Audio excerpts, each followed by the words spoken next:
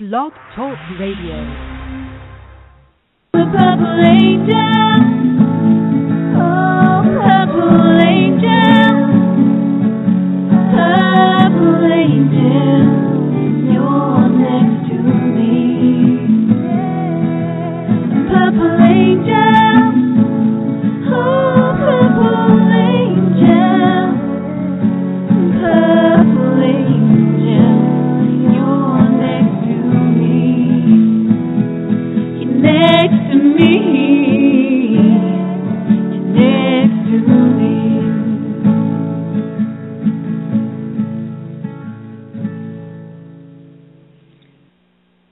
Well, hello, everyone, and welcome to Alzheimer Speaks Radio. I'm your host and founder of Alzheimer Speaks, Lori LeBay. For those of you that are new to the show, Alzheimer Speaks is an advocacy-based company providing multiple platforms to shift our dementia care from crisis to comfort around the world. We believe that by joining forces and sharing knowledge and having these everyday conversations about life with dementia, that we're going to be able to remove the stigmas attached to memory loss and help people live with the disease, not as it. Together, I know we can make a huge difference and bring back dignity to those that feel like it's fallen astray from this illness. At our core, with Alzheimer Speaks, we believe that collaboration is really going to be the key to battling dementia. And I know that we're winning this fight, even though it might seem like we're not, because Alzheimer Speaks was lucky enough to be recognized as the #1 influencer online, according to ShareCare, which is the largest health and wellness website in the world, and Dr. Oz. And that didn't happen because of what we're doing. It happened because of what you're doing.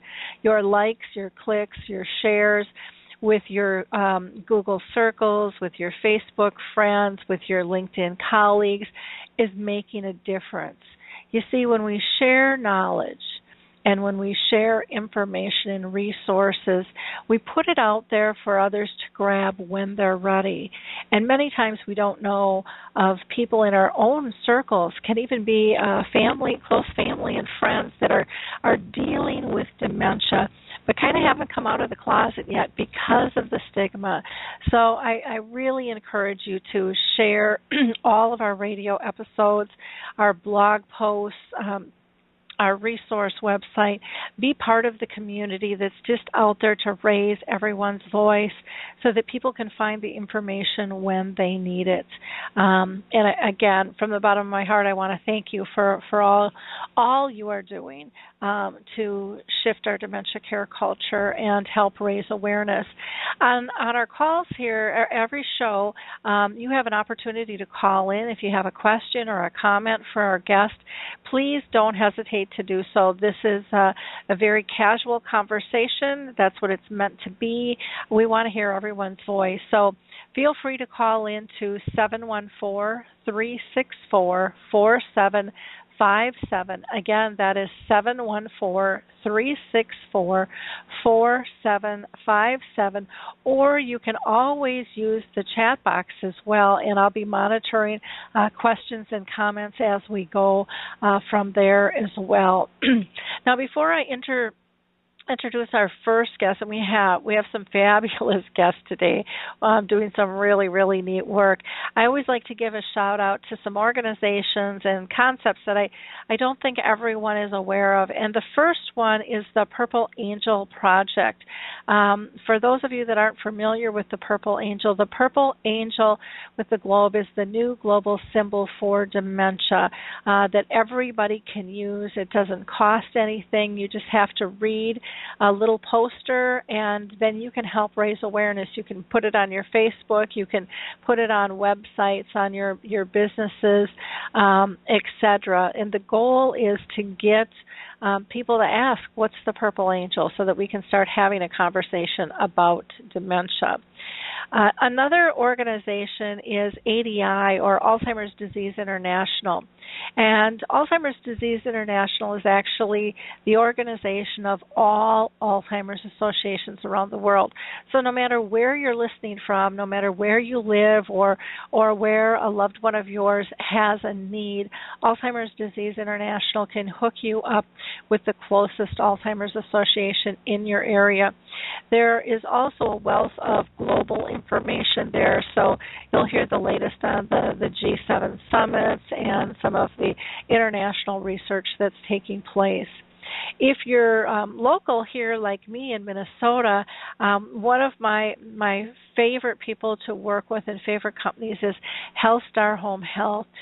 They are doing just an absolutely brilliant job here in Minnesota, really changing how home health is delivered for those dealing with dementia. And so I would encourage you to check them out if you're in need of having someone assist you. Their staff are trained through the Alzheimer's Whisperer program to really help promote better care, and they share that knowledge with those that hire them, the caregivers, so their jobs become easier as well. For people who are interested in a more holistic approach to care, I recommend you check out the Alzheimer's Research and Prevention Foundation. There you're going to find information on diet and exercise and meditation, how to reduce stress, just a great organization. And then many people are dealing with specific types of dementia, not just Alzheimer's, but maybe it's Lewy body or frontal temporal lobe, or maybe they're having problems with speech. And there are national organizations specific to those. So check out the Lewy Body Dementia Association or the Association for Frontal Temporal Degeneration, or the National Aphasia Association, which again has to do with speech. And then I'm, of course, a big music component I think is really important when it comes to dementia. I've just seen so many people react so positively, and you've seen, the YouTube clips and hopefully the movie Alive Inside, the power of music.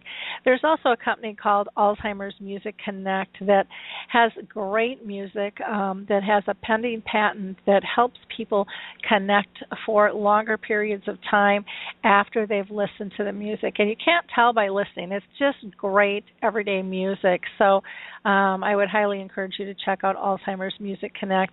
And then many people just like to do puzzles. There's a company called Puzzle With Me that has designed puzzles that are bigger pieces, more age-appropriate, and fewer pieces to put together. And Jane Snyder has done a great job with that. The Jiminy Wicket program will be the last one that I'll mention. And that it can be used in a couple of different ways. It's an adaptive croquet game that really is a lot of fun. It can be used educationally between schools and memory care communities, or people can play it as families or within their own communities. And people can play in wheelchairs. It's a very fun and not expensive game to be able to play, and it can be played indoors or outdoors, which again is a very neat in and of itself. So with all of that being said and done, I'm really excited to introduce our first guest here. We have Ashley Kwan with us today, and she has dreamed of opening her own care home for seniors since she had her first co-op experience in high school at the age of 17 years old. And as soon as Ashley graduated from high school, she made steps in her life to gain knowledge and experience to be qualified to realize her dream. She has looked at healthcare, at the healthcare industry pretty much every day of her life with an entrepreneurial sense on how was she going to make her mark in this industry. And I really believe she has come up with a fabulous, fabulous concept that she's going to share with us today. She lives in Canada, and there she recognized some health gaps in the care industry, and she's really focused on future change and community-based services, and she came up with this idea of a health club for people with Alzheimer's and other related dementias, and she is in the process of bringing that dream and that concept to life. It's called Memory and Company.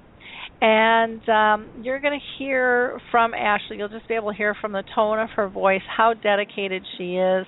You're going to hear her passion and how she lives with it daily to make a difference.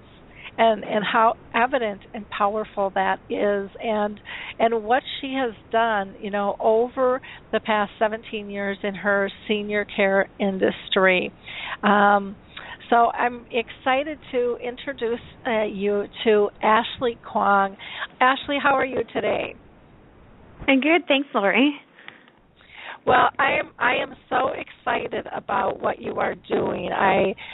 This is an idea that I think so many people in the industry have talked about, but nobody's kind of cut the bread and butter and actually done it. And I think it's so needed. So, can you tell people why did you decide to create Memory and Company, and exactly what is it? Okay, so as you said, I've worked with people with dementia since I was a teenager, and I've witnessed, some really upsetting care and treatment of individuals with dementia because they couldn't advocate for themselves and felt, the system really neglected those that needed our help the most. So I vowed then that I would do something about it. So, I went back to school, went through the system to, learn more about it, joined a company and Sunrise Senior Living, and got my foot in the door there and learned the basics of care. I was a med tech. I was a caregiver. I ran the Alzheimer's neighborhood for 3 years as well, and then I was the executive director there. And I went and I met with many families over the years, and wanted to really keep. I wanted to improve the quality of care and keep people at home longer. Well, it's just a fascinating, I think, concept, and it amazes me sometimes the vision that people have at such a young age, and your pursuit of that. A lot of people would have given up. And I think a lot of people have. We think of ideas and go, it's going to be too much work, it's going to be too hard. But we've really pursued this path and learned over the years and talked with people. What are some of the challenges that you faced in terms of creating your company? Because I'm sure there had to have been quite a few of them. Oh yes, definitely.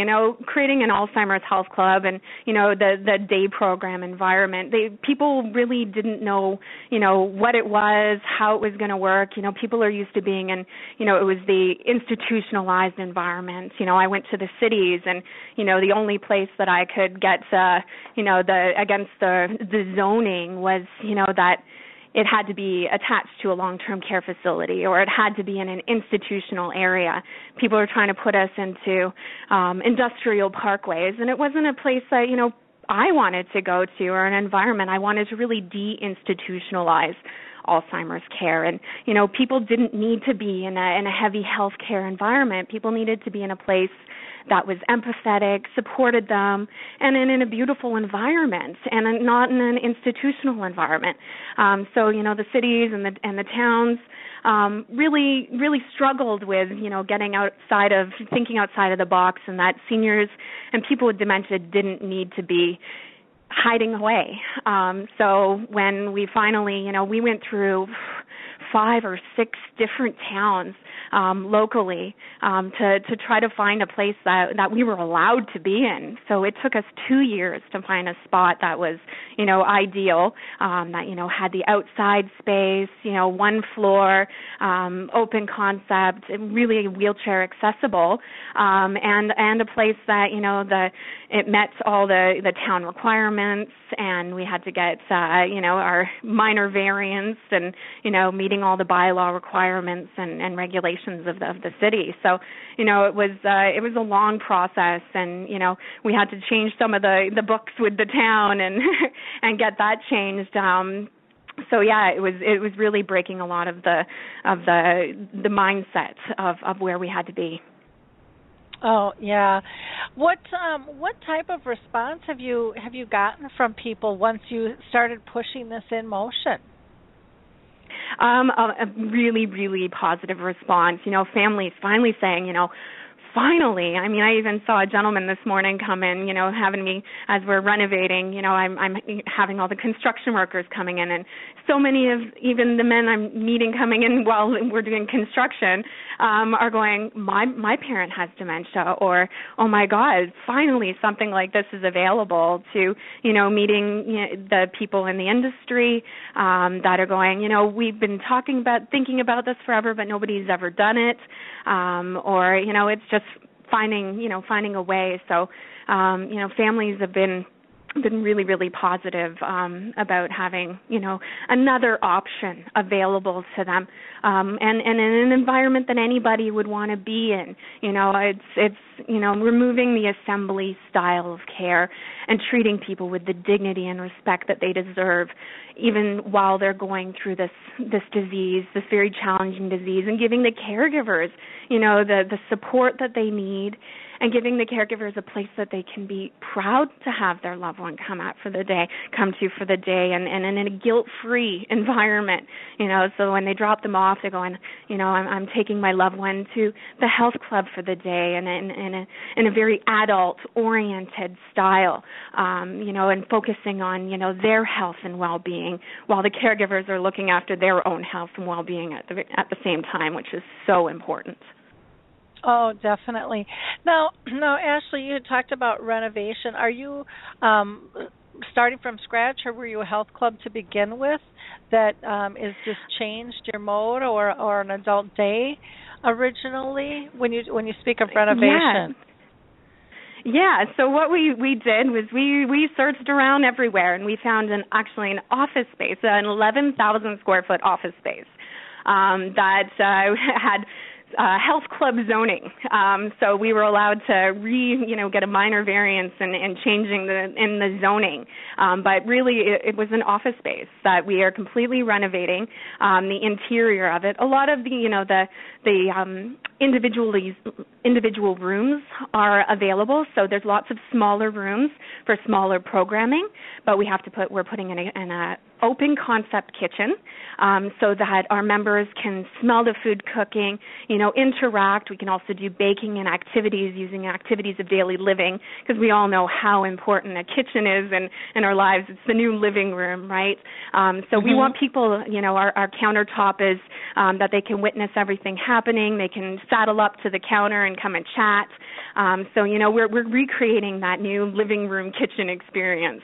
We're also putting in fully wheelchair accessible bathrooms and a complete, fully accessible spa-like bathroom, so that are with aromatherapy and the chromotherapy, the light therapy tub. So we can bathe our members in a beautiful, sensory stimulating environment.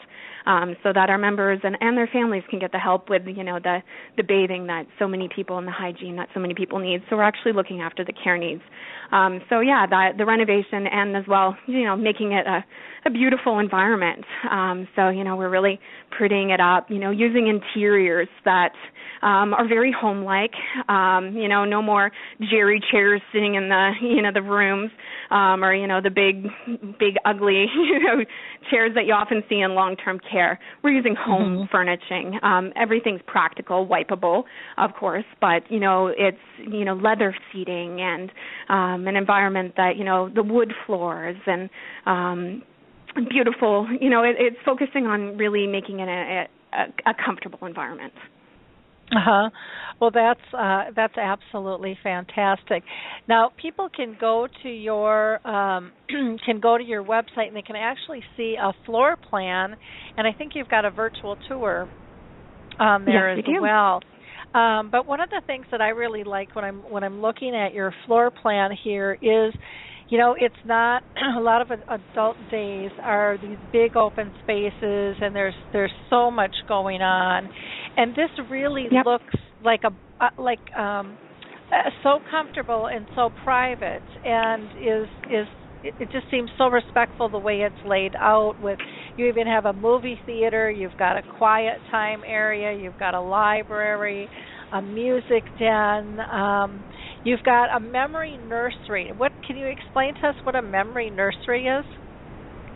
Yeah, so it's the use of doll therapy. I know it sounds, a lot of people, they get up in arms with the experience of doll therapy and making it, giving a childlike kind of feel. But I had a hard time at first grasping the doll therapy. But children are such a big part of our lives, and I myself have a 3-year-old that's going to be coming in and spending some time here too. So it's the having a nursery here. It's often people with dementia, they enjoy having that interaction with dolls and babies, feeding them, caring for them.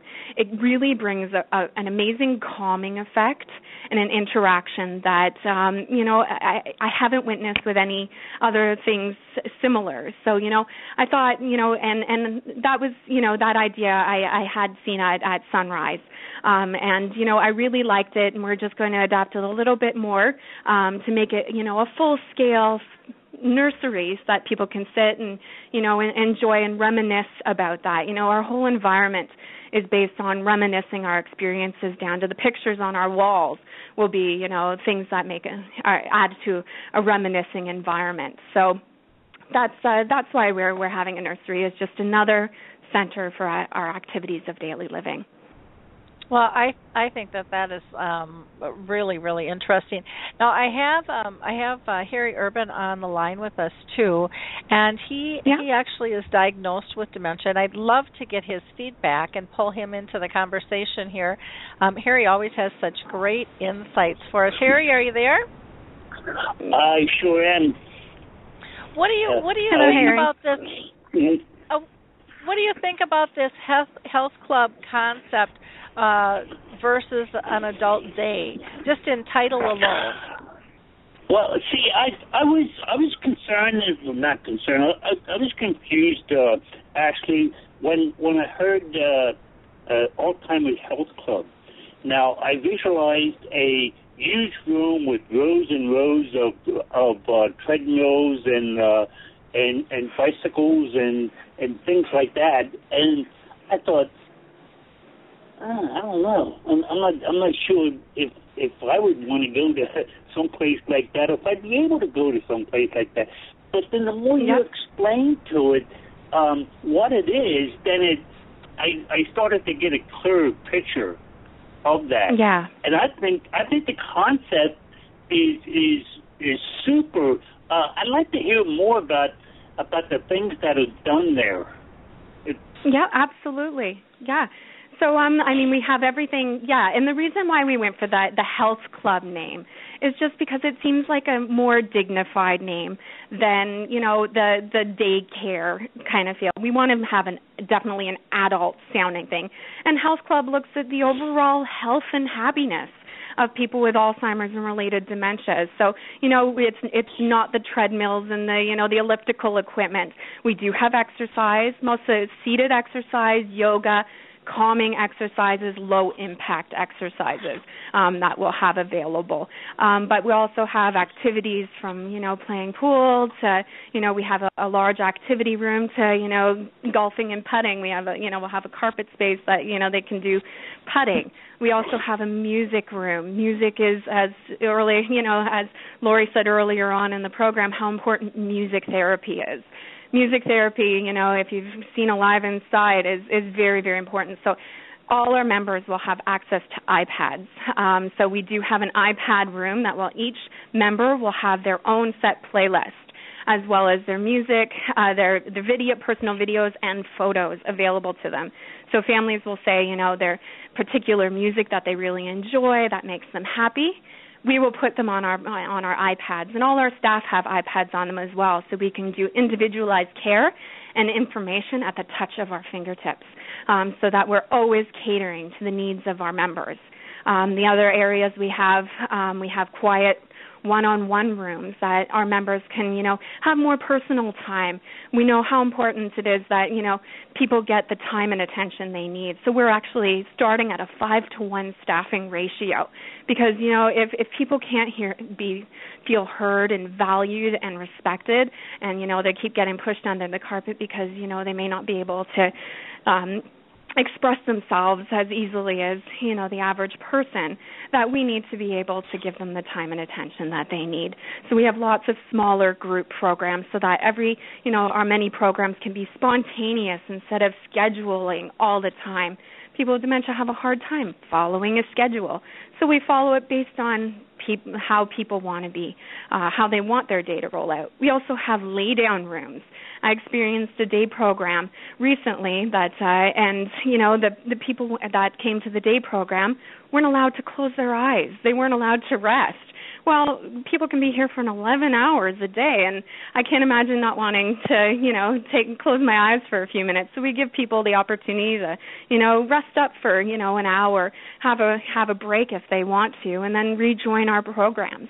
So it's giving the people the option, at all times, to participate in our programs or not, or just enjoy the environment. We're offering lots of sensory stimulation, activities of daily living, so people can, feel like part of a community when they come to us, rather than, that they're just joining, a set program and lining them up in front of a TV. We have, a movie theater that, people can watch their favorite movies in a relaxing environment, lounges. So there's so much available for people to choose and get invited and encouraged to attend. But if they choose not to, that's their prerogative. Now I wish I lived in Canada. Yeah, thank you. It really is a very, very nice concept. To give people the freedom. I did put a link in the chat box, too, if people want to check out the floor plan, because I think once you see that, it just it'll just become so much clearer in terms of how things are situated. You even have a potting room and a solarium, you know, which is there's so many different things. There's a kind of a bar and a lounge area, hydrotherapy. Can you talk about hydrotherapy a little bit more? Yeah, so that's our spa-like bathroom, so people can go in and, people would book to have their bathing in the spa-like environment. So it's a jetted tub that they can go and have their nice, aromatherapy, chromotherapy, bath, and that's an option and as well, we have a fully accessible shower. So people can get, the families can get the help that they need with hygiene and making sure that our members always look and feel good is so important. That's the area that people with dementia struggle so much with is, that they can't, manage to, get their hair right or getting their makeup on for the day. We can help with that. So long as, people are feeling good and looking good, so much more comes together that, they're going home happy. Mm-hmm. Now, with because you have so many different rooms, as far as supervising people, how will that work? Because I would imagine you're going to have different people at different stages that'll be coming. So how will that work? So the way we do is we variable staff based on our assessment. So we go out and we assess our members and see where they're at and how much staffing they require. So we have 3 levels of care. So if we start at basically a 5-to-1 ratio for our level 1 care. So that's people that, need the safety, the security of our environment, reminders, may need queuing for certain things, but, they're not requiring the heavier care. To our 3rd level of care, that's about a 1-to-3 ratio, where, they might need assistance with feeding, they might need incontinence support.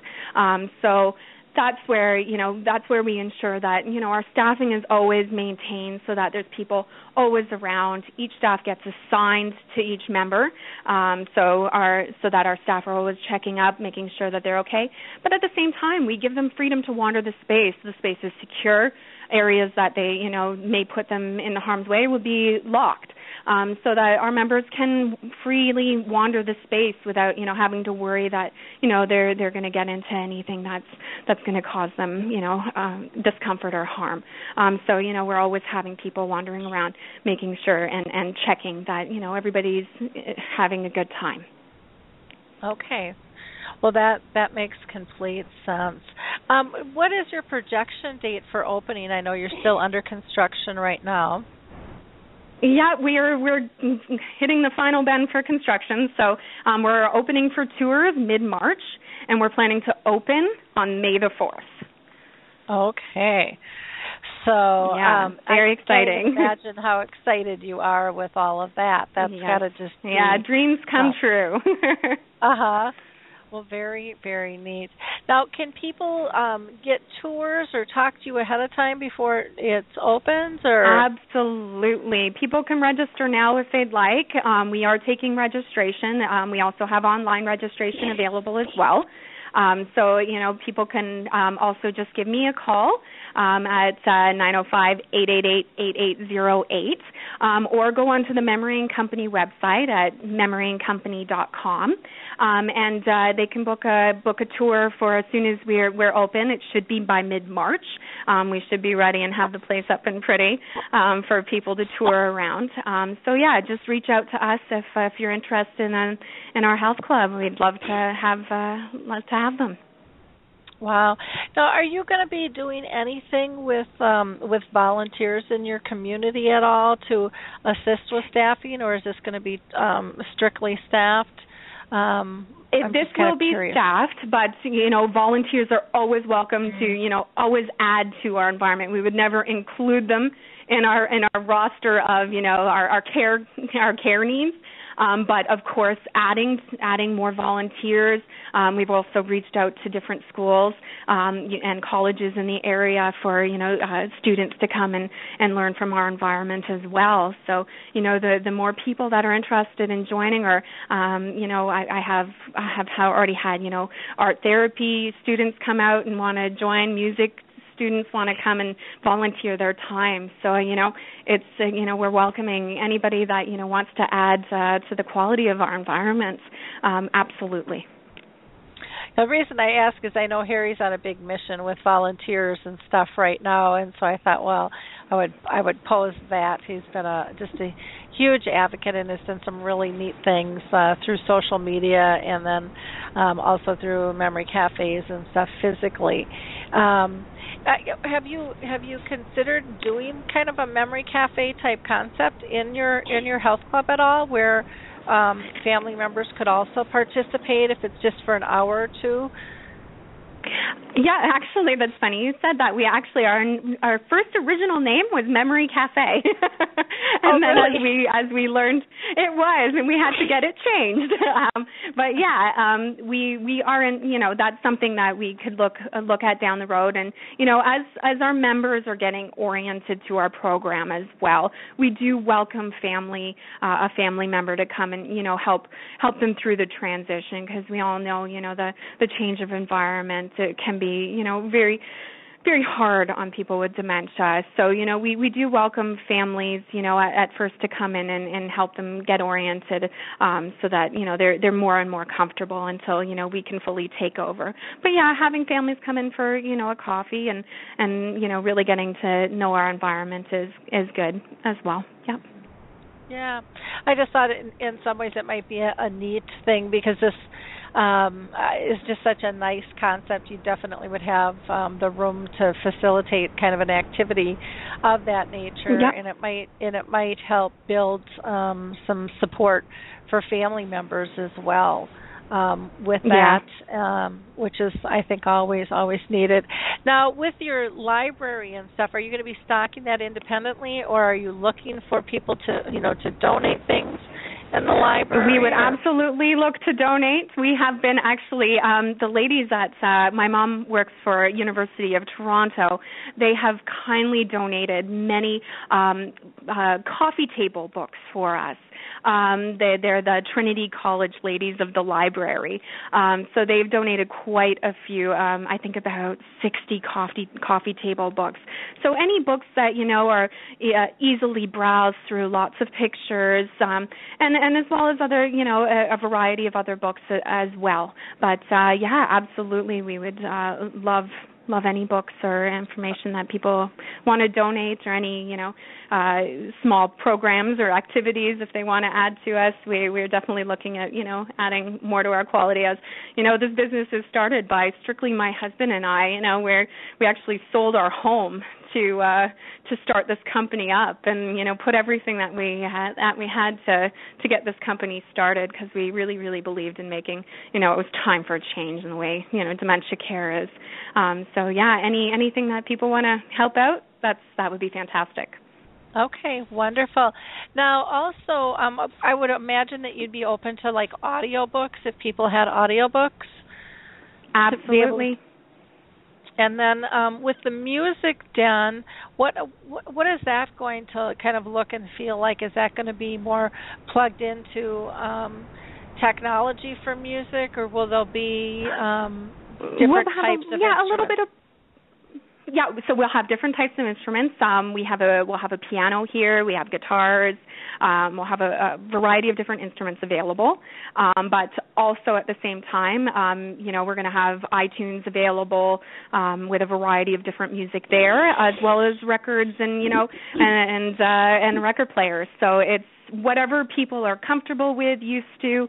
Where we'll search any different type of music that's available. Okay. One of the things, I don't know if you're familiar, I'll go ahead and give them a plug, but Alzheimer's Music Connect.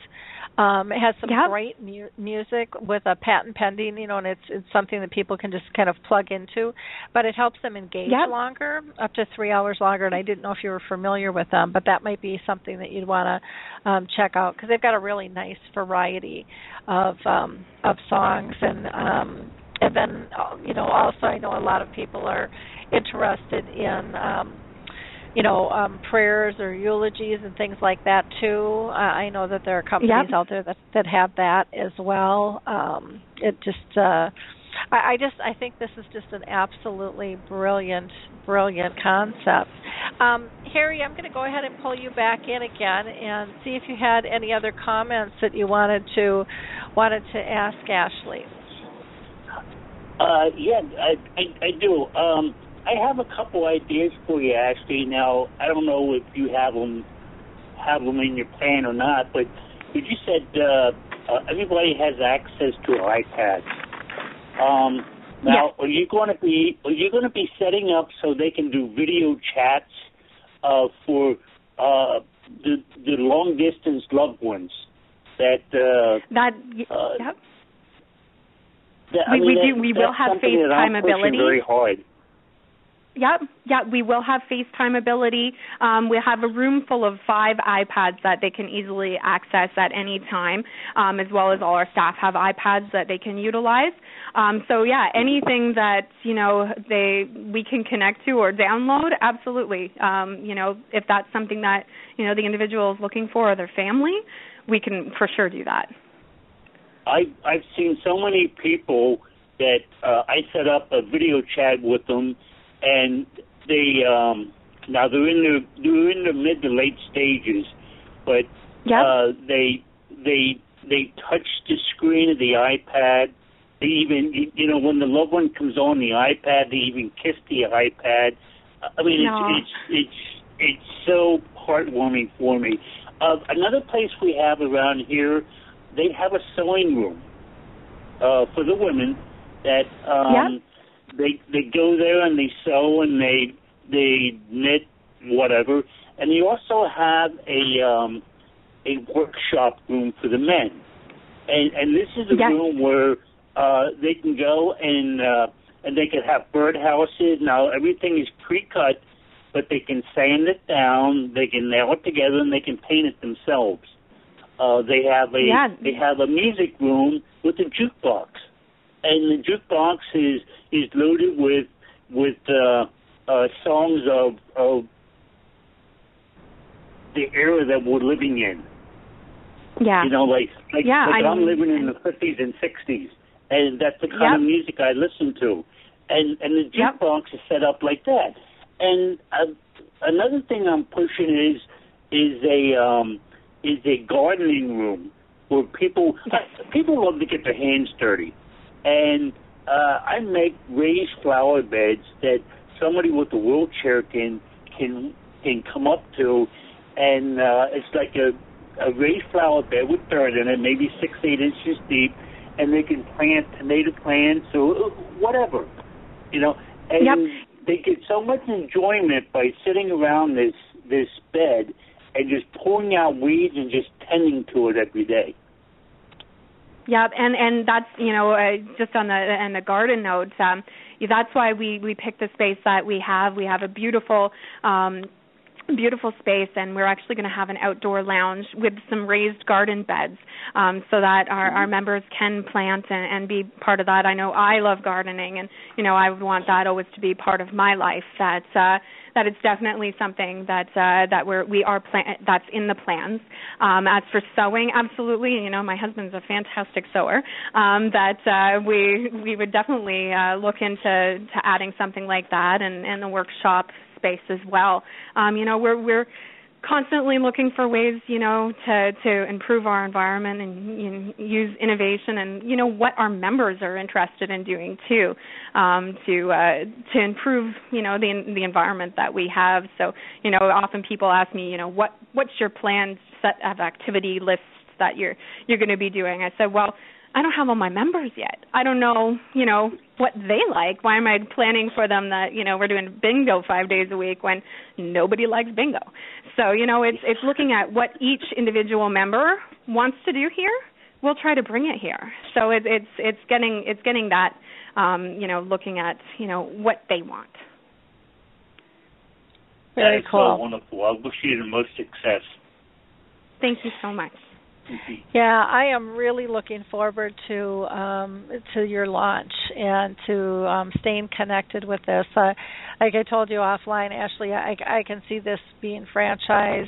I think it's really a brilliant concept, and one that so many people have talked about needing a different approach, a dignified approach to respite care for families, yeah.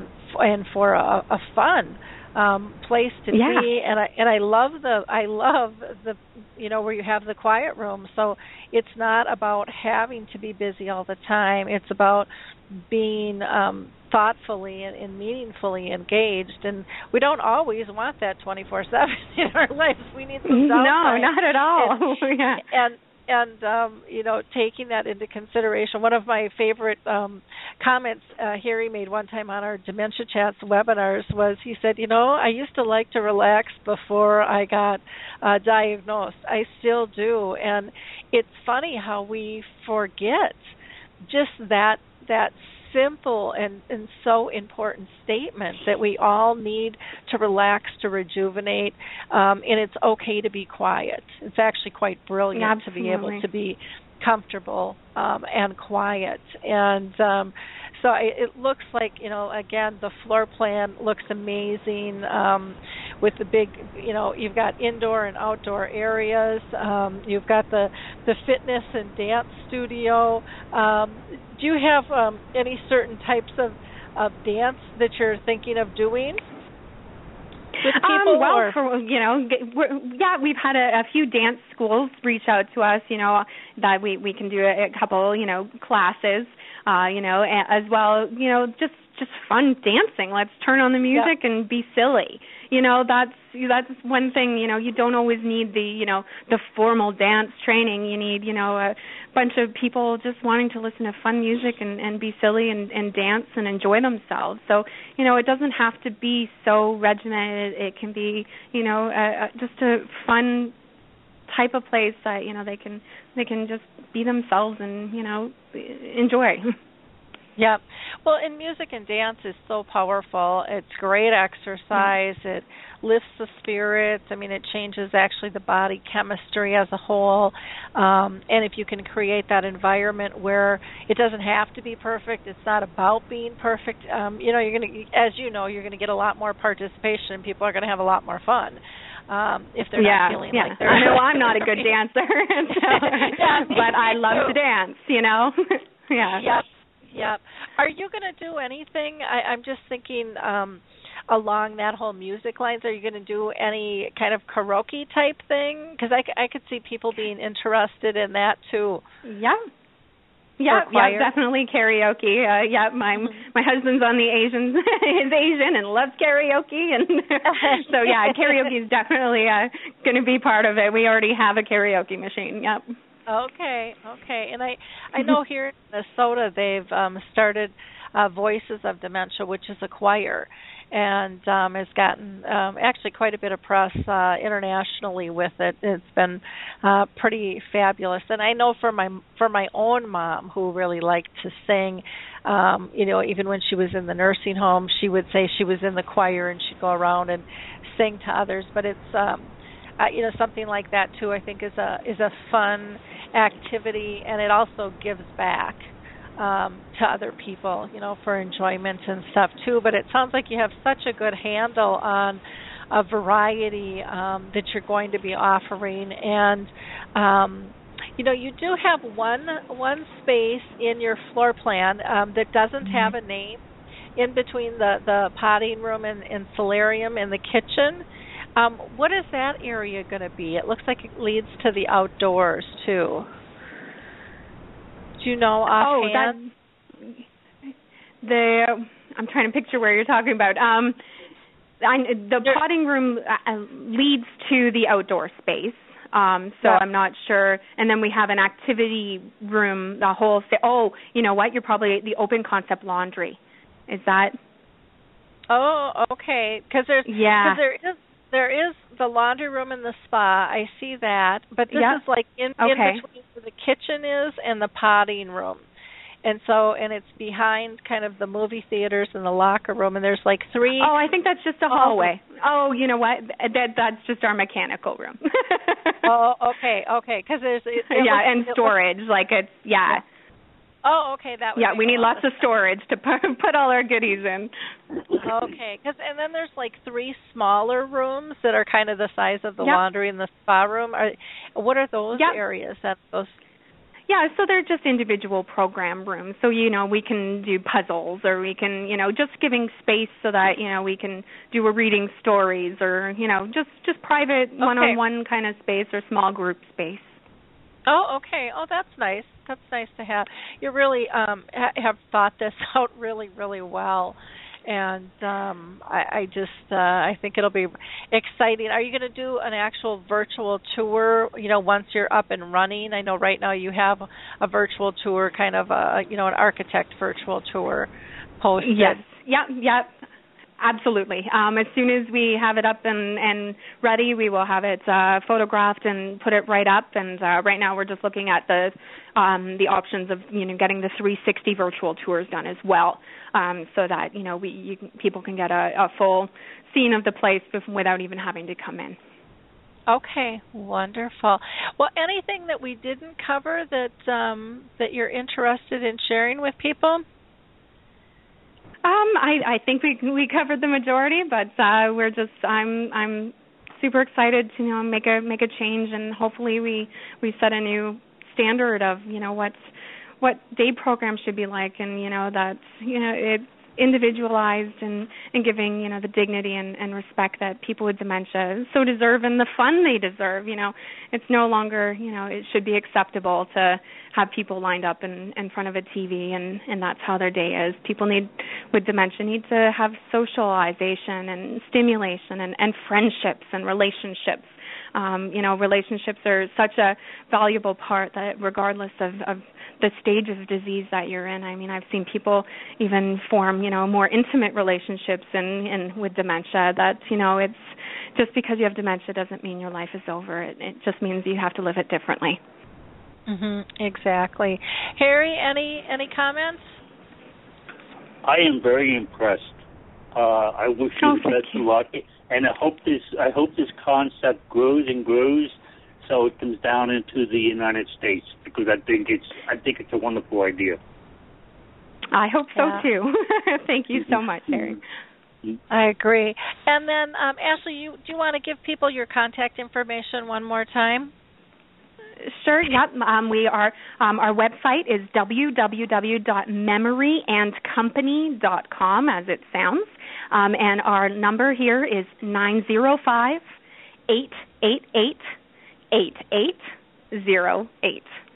Okay. And I'm just going to make mention that and is spelled out and company is spelled out, so memoryandcompany.com. Yes.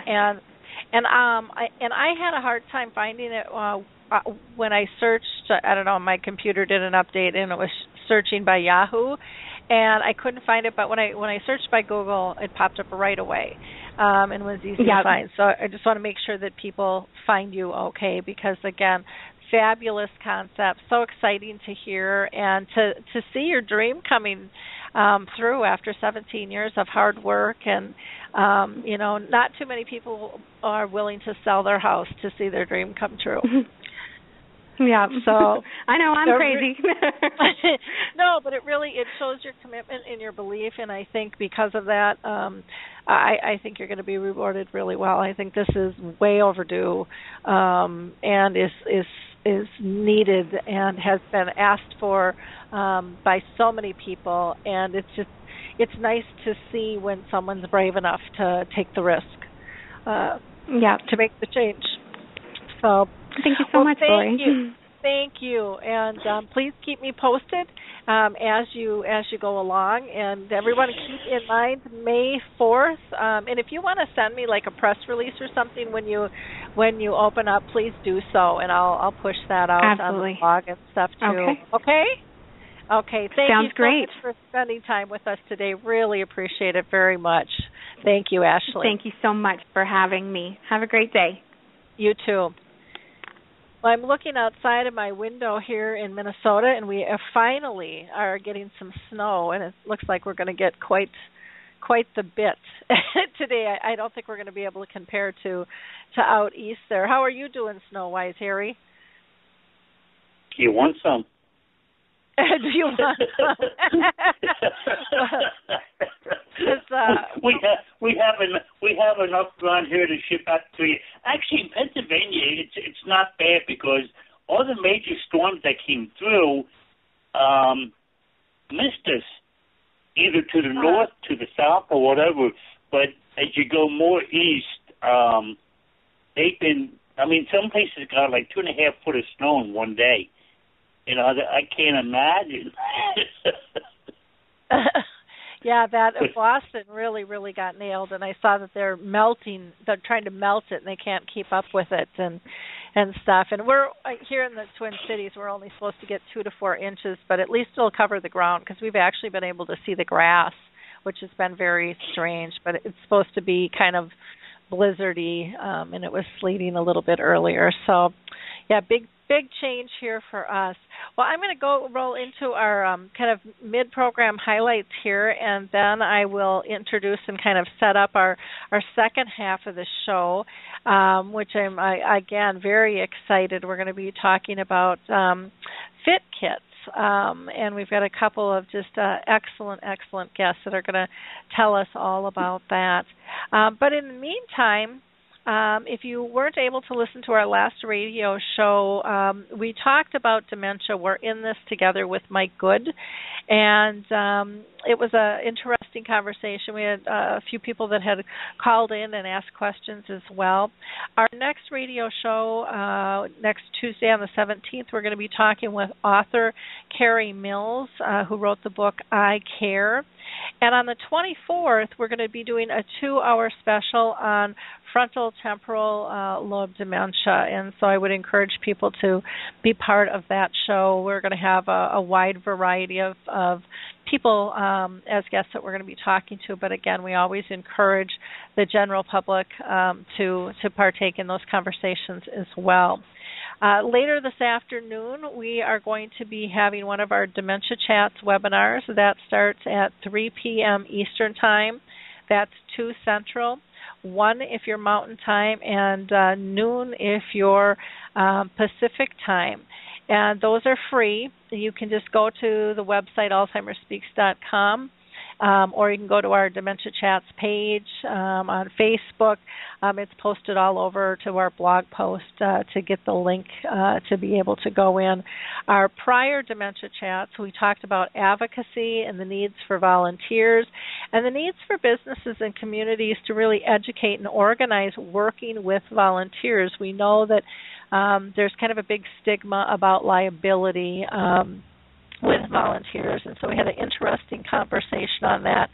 We also talked with Michael Ellenbogen and Harry Urban, who's with us today, and Robert Bowles about their current and future projects. All three of these men are living with dementia and doing it brilliantly, and really raising the bar in terms of how you can live and what you can do with your life as a whole.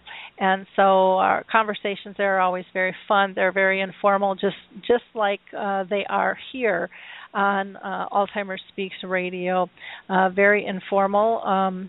There are no questions, a dumb one, and we love to hear everyone's voice.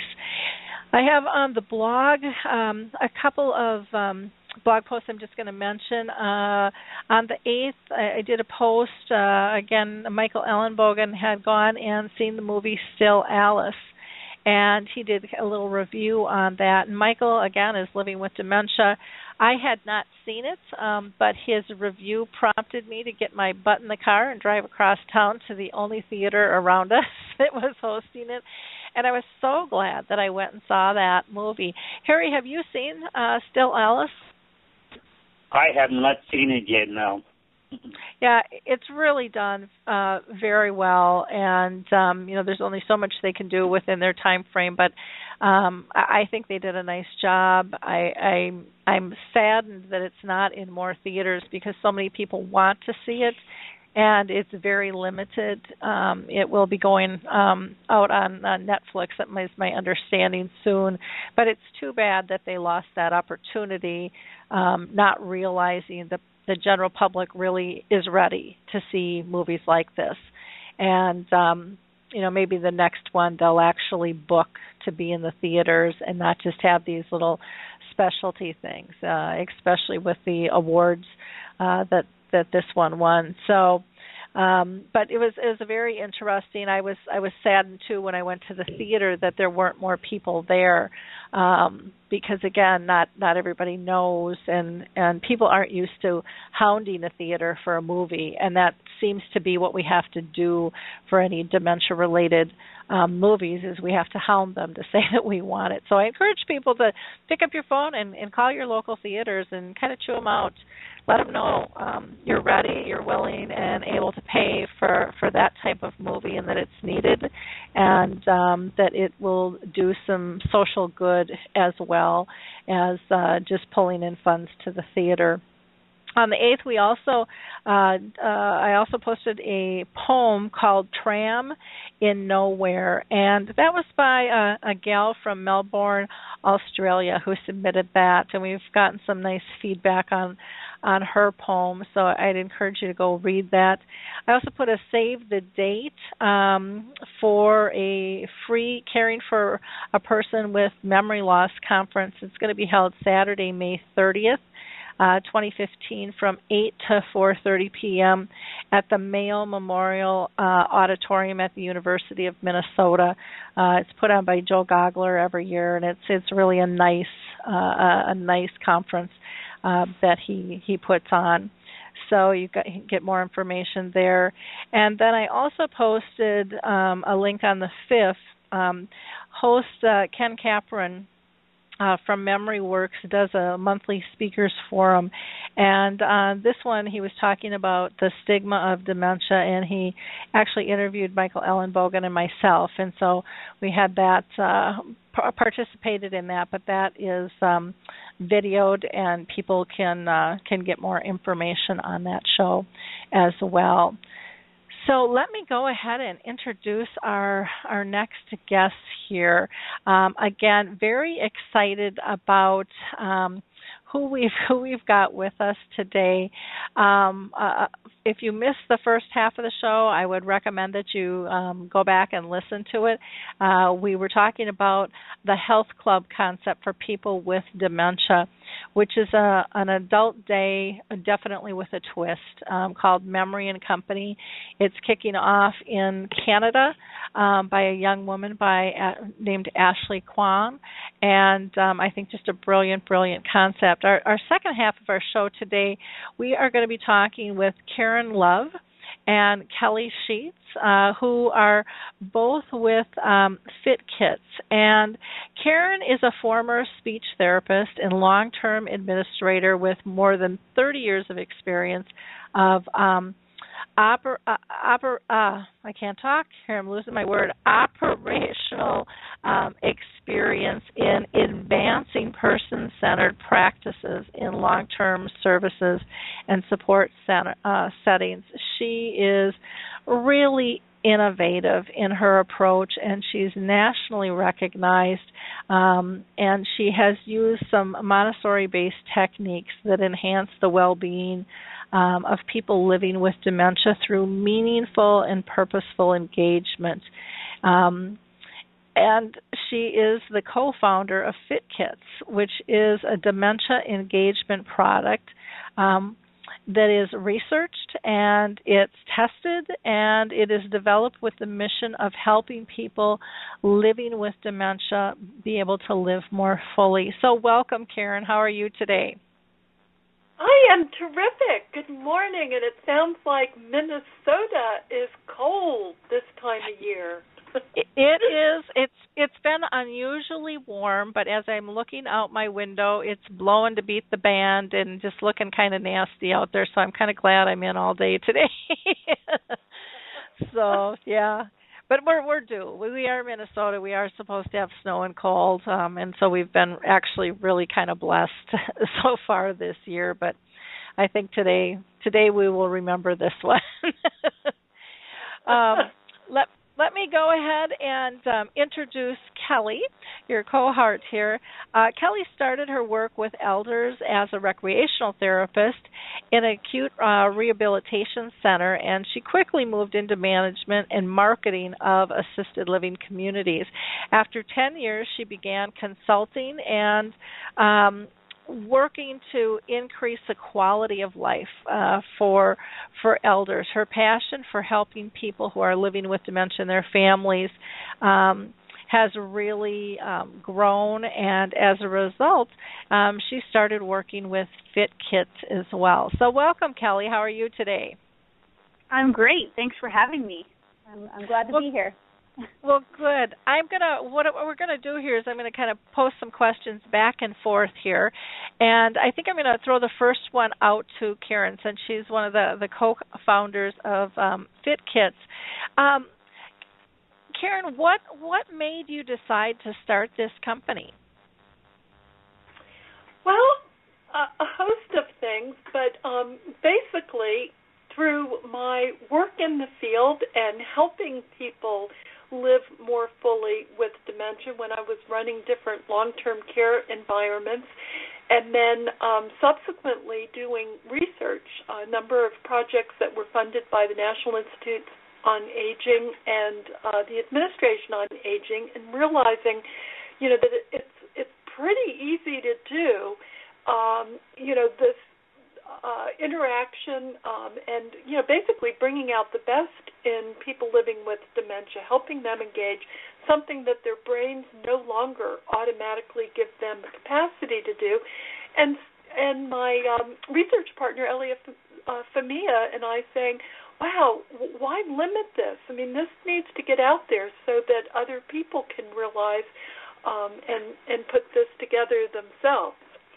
And with Valentine's Day around the corner, the timing for this is perfect because engaging somebody to help them live fully with dementia is truly an act of love. Definitely is.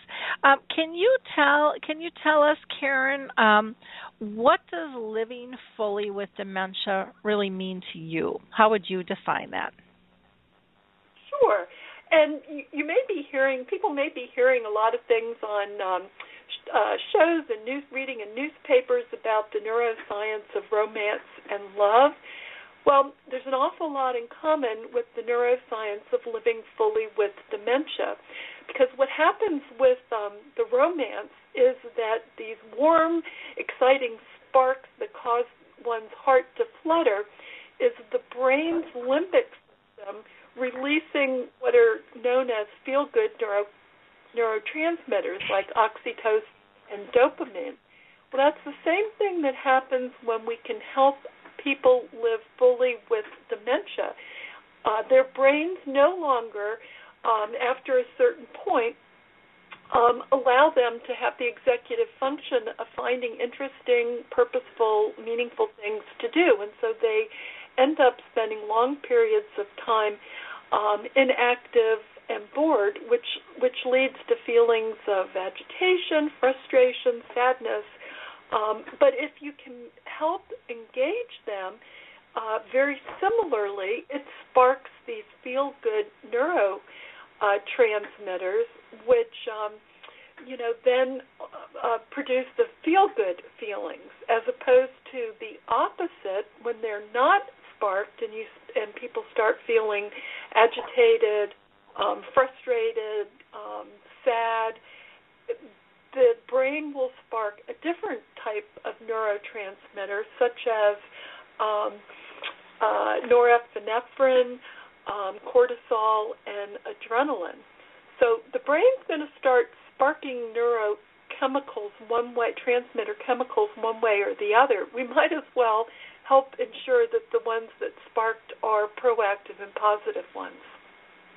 Wonderful. Kelly, anything you want to add to, I guess your definition of living fully with dementia? Absolutely.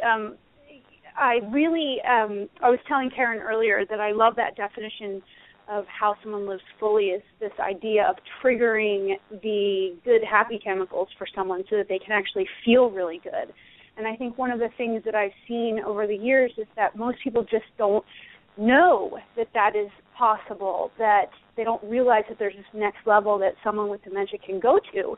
But it's this place that we just make assumptions that, that it's part of the disease process, that we don't engage any longer once we have dementia. Someone's just not interested. But when a family or a friend or a professional realizes, oh, part of this is me doing something to help trigger that interaction in the brain, and then they can engage, I think that's taking it to the next level. And like what I think of, and maybe some of the listeners can think of, is that I like to give my own example of how I feel in my body. Is like if I'm sitting through, say, a long conference all day long, and I'm sitting there not doing anything, my body starts to feel like almost depressed, like, oh my gosh, I don't feel very good, I don't feel like I want to do anything, I might even feel irritated and agitated in my body, like, get me out of here. But as soon as I get up, I start moving, someone starts talking to me about something interesting, it's almost like the chemicals in my body change and I become enlivened again. And I think that's kind of that relation for the chemical that Karen's talking about, is like when we are that trigger for the person, they can actually turn on and re-engage with us. So that's that place where it's just rather going from living to living more fully, I think. So okay, that's my image of it.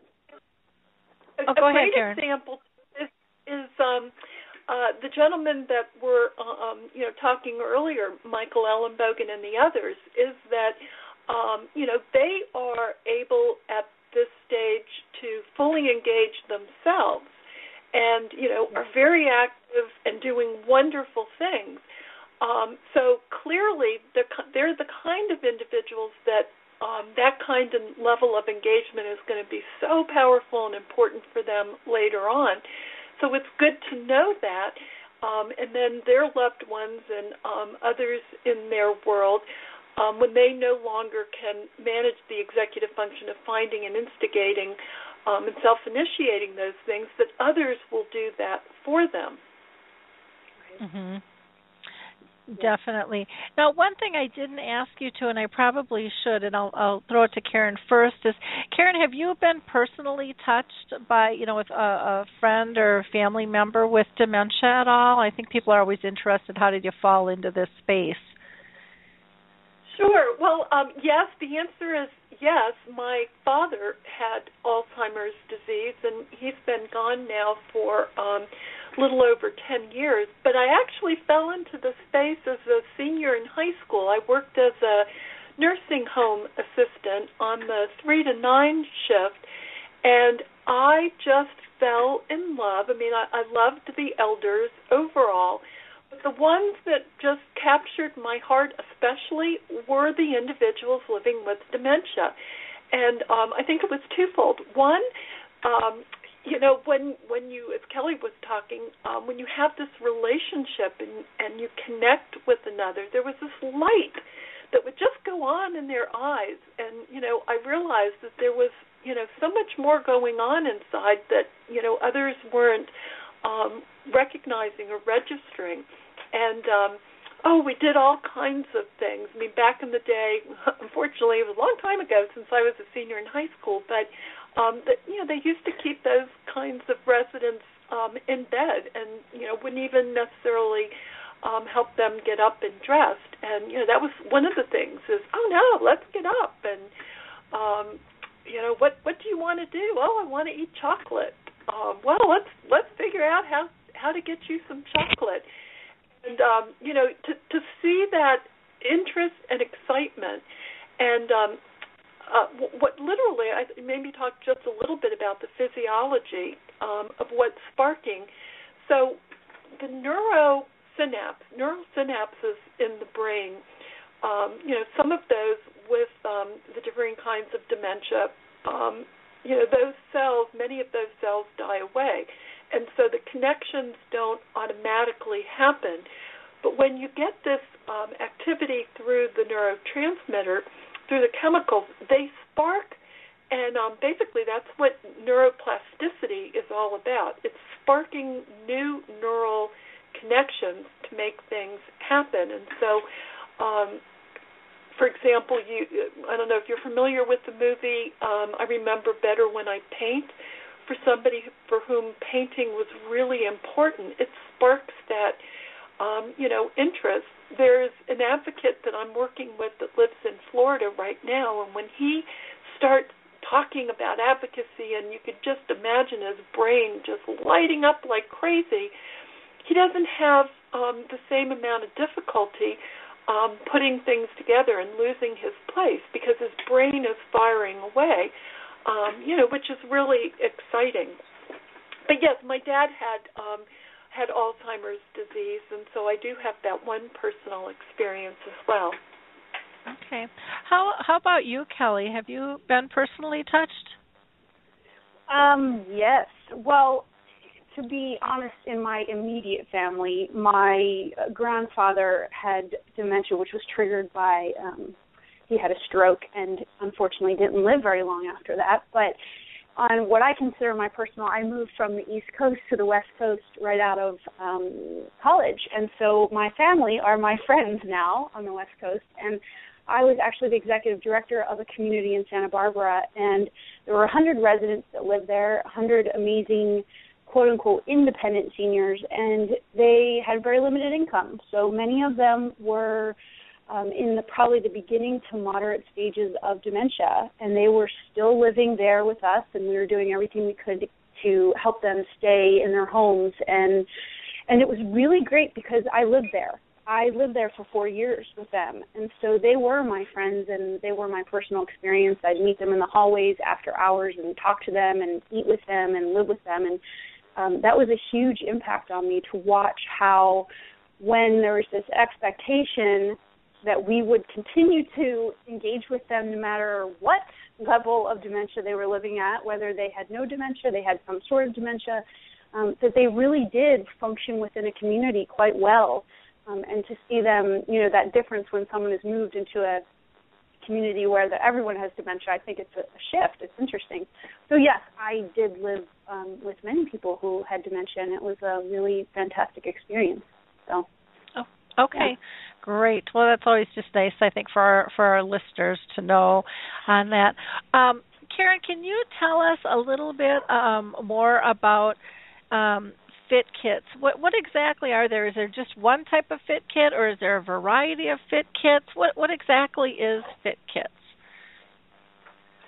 Well, fit, I probably ought to back up and explain that fit, F-I-T, isn't really the physical fitness. It stands for family/friends interacting together. So that was, really a nod to the importance and recognition of the connection and relationships. And what we found through all of our extensive research in the field and working with hundreds of people living with dementia as well as family and other care partners was that people needed to have a little bit of information about how to trigger engagement. Every once in a while you'd find someone who intuitively knew how to do that. And Kelly was one of those intuitive kind of people. She just knew how to engage people and how to figure out what it is that they like. But the majority of people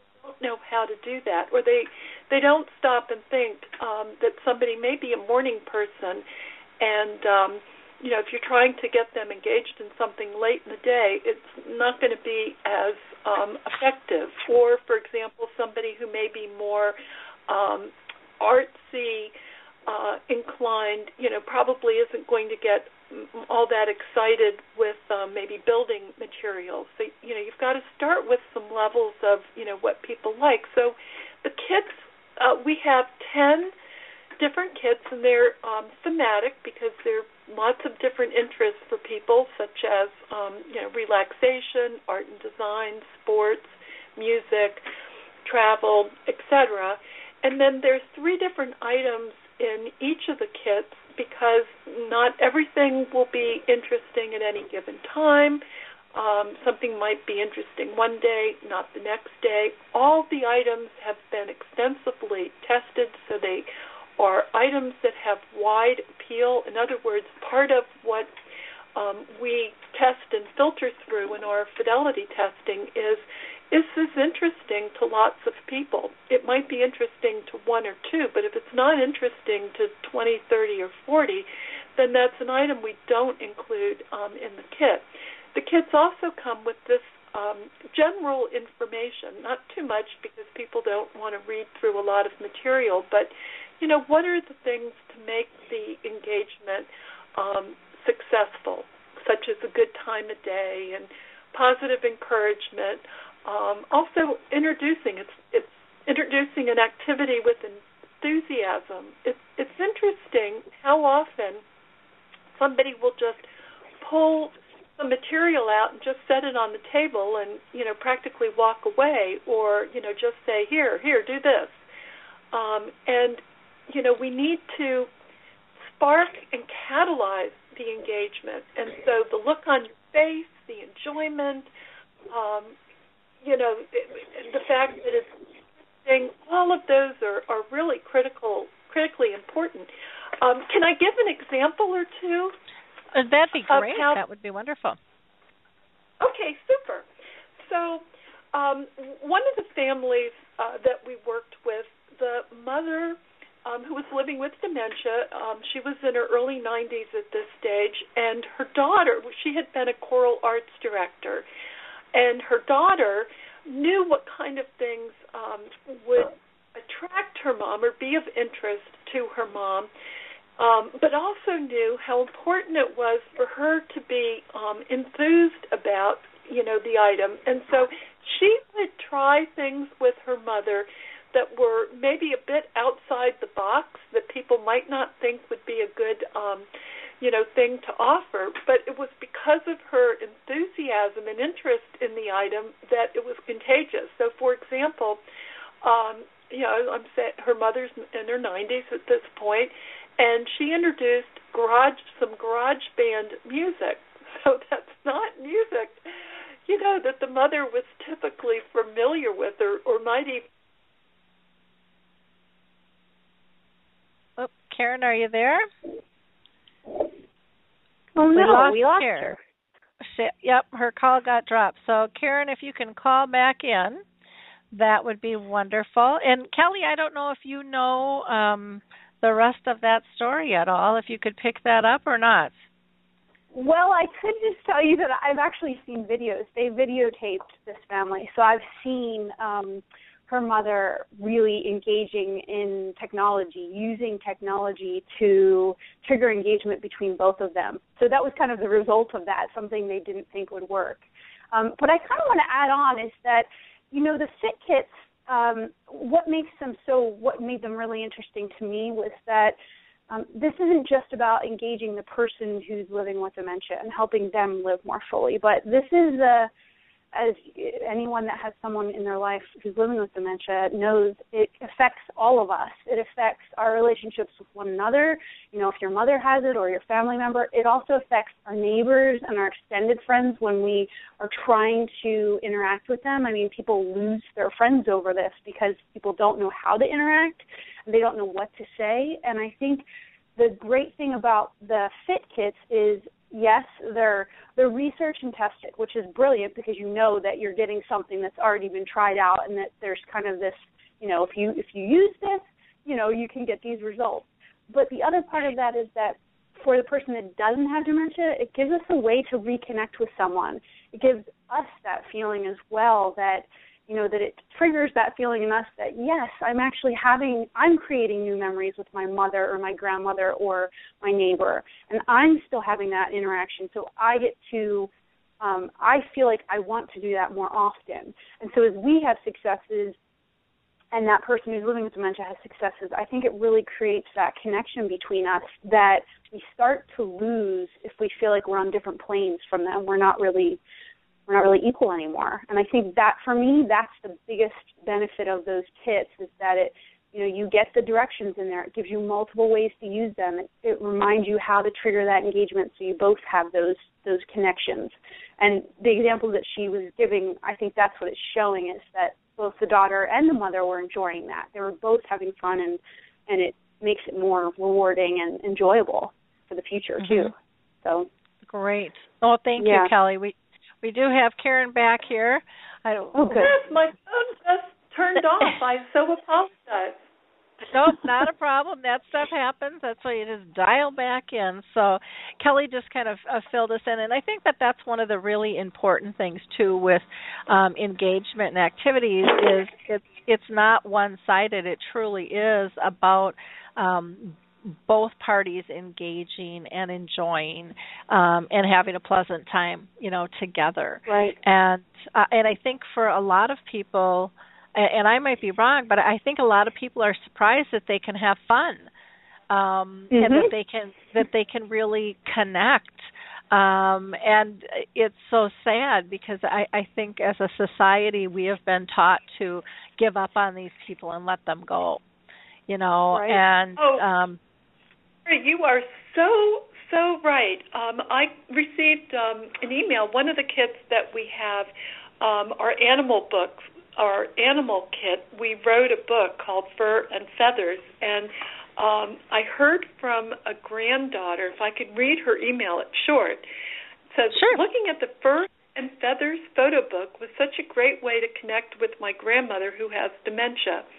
Since I live across the country from her, it's been almost 2 years since I last visited, and I was really nervous that I wouldn't know what to say or do around her. The book helped to lessen my awkwardness, and we found ourselves laughing and talking about the animals in the pictures. While looking at the book, my grandmother began to sing some songs about animals that my aunt, who was also visiting with me, hadn't remembered hearing since childhood. The book helped break the ice and turned our visit into a very sacred and special time together. So this really speaks to what you were saying, Lori, and that is the surprise, you know, that you can have these interactive and fun things together. The granddaughter, though, you know, and the aunt had to kind of go with the flow, and, you know, the grandmother started singing these, you know, old songs. It sounds like, you know, they just got right into it.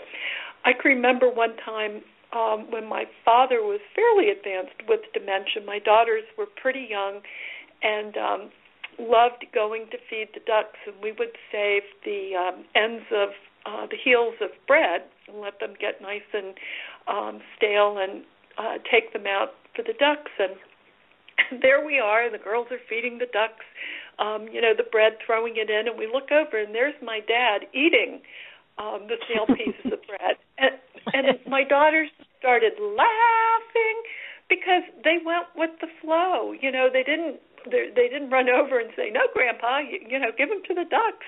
But they just sort of went in the flow, and that's really important. It's like what this granddaughter just did. That as long as you have sort of a no wrong way, that's really nice.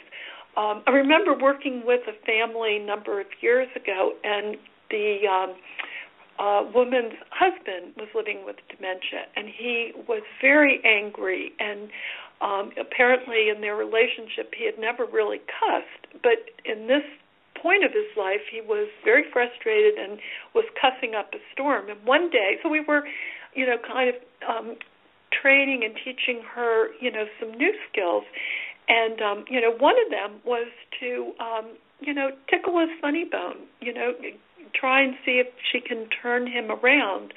And so one day he yelled at her, "Go to hell!" And she popped back and looked at him and said, "Not today. I'm really way too busy." and I wasn't there when this happened, but she described it and said, "Oh my gosh, it tickled my funny bone. It just made me break out in laughter." And I looked up, and my husband, he was laughing, and a very difficult time transitioned, to one in which we both connected and laughed. And she said, and it changed his whole outlook for that afternoon. And what that experience did was it let me realize that he was picking up on my anxiety, my frustration, reading it from my body language, and that, as I started to relax and smile and do more fun things and just look up and smile at him, at times throughout the day, it changed the entire dynamic. And Lori, if I could just go ahead. I was going to say something that just what triggered me while Karen was talking was this thing where when we have to move one of our loved ones into a community where they're going to be cared for. And I think that as listeners on your call today, that maybe they're thinking, also what they can personally do to engage someone, their loved one with dementia. But also when you go into a care home, the caregivers, the care partners there are so in the mindset of, I have to, quote unquote, care for this person. So they're thinking tasks, activities of daily living, right? Feeding, bathing, moving, all of these things. But I think having permission from the family is really important, that connection between the family member to also the caregivers to understand that it's okay for that person in the home when the family's not there to also have these engagements.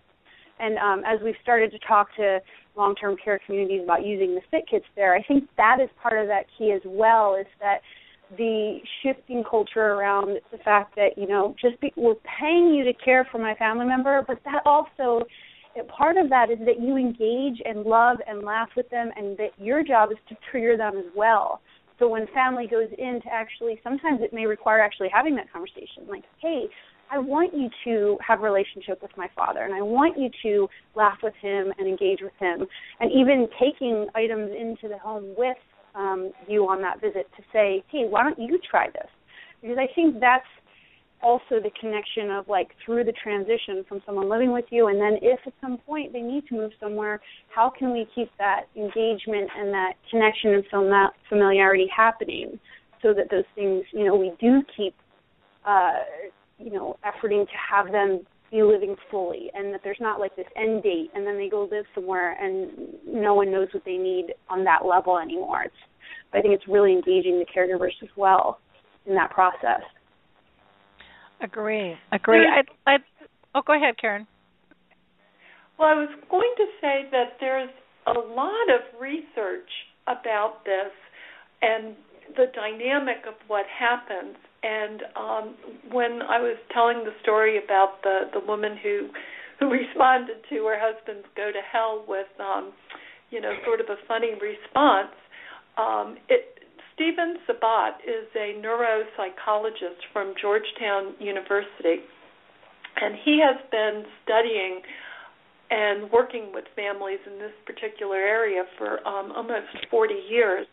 And one of the things that he's the first one I've ever heard kind of be very forthright and connect the dots on this, but he says that a lot of times the way somebody experiences and reacts who's living with dementia is how they're treated, that we don't even realize sometimes that, maybe we aren't smiling or that we appear tense and, sort of maybe anxious ourselves, and that really has, very much of an effect, for the other. So very important to think about, how we're feeling and how we're projecting. And Kelly, I loved your example of when you were running the assisted living, that it's very easy to get focused on all of the tasks and helping the individual with just the daily parts of life. But we don't think about neglect. I mean, if those things weren't done, that would be physical neglect. But we don't think as a society about neglecting the spirit.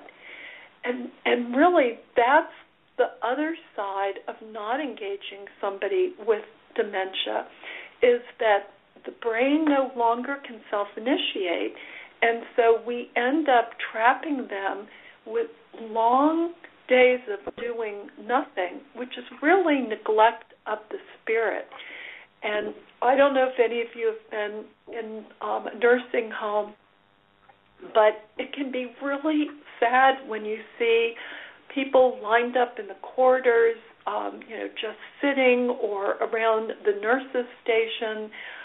And, to me, that is a major signpost of neglect of the spirit.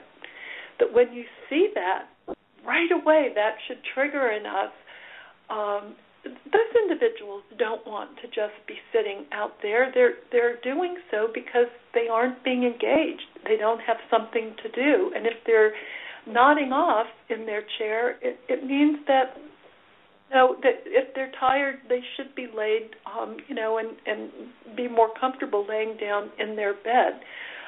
So hopefully our work and some of our presentations and exhibits with Fit Kids, we're hoping to sort of start changing the conversation, changing the expectation of what it's like to live with dementia. And for others, and I love that this is around Valentine's Day, because it is an act of care, compassion, and love for others, that we nurture their spirit as well as their physical needs. And if I can just say, Lori, that Karen, I love that. That's such a great perspective.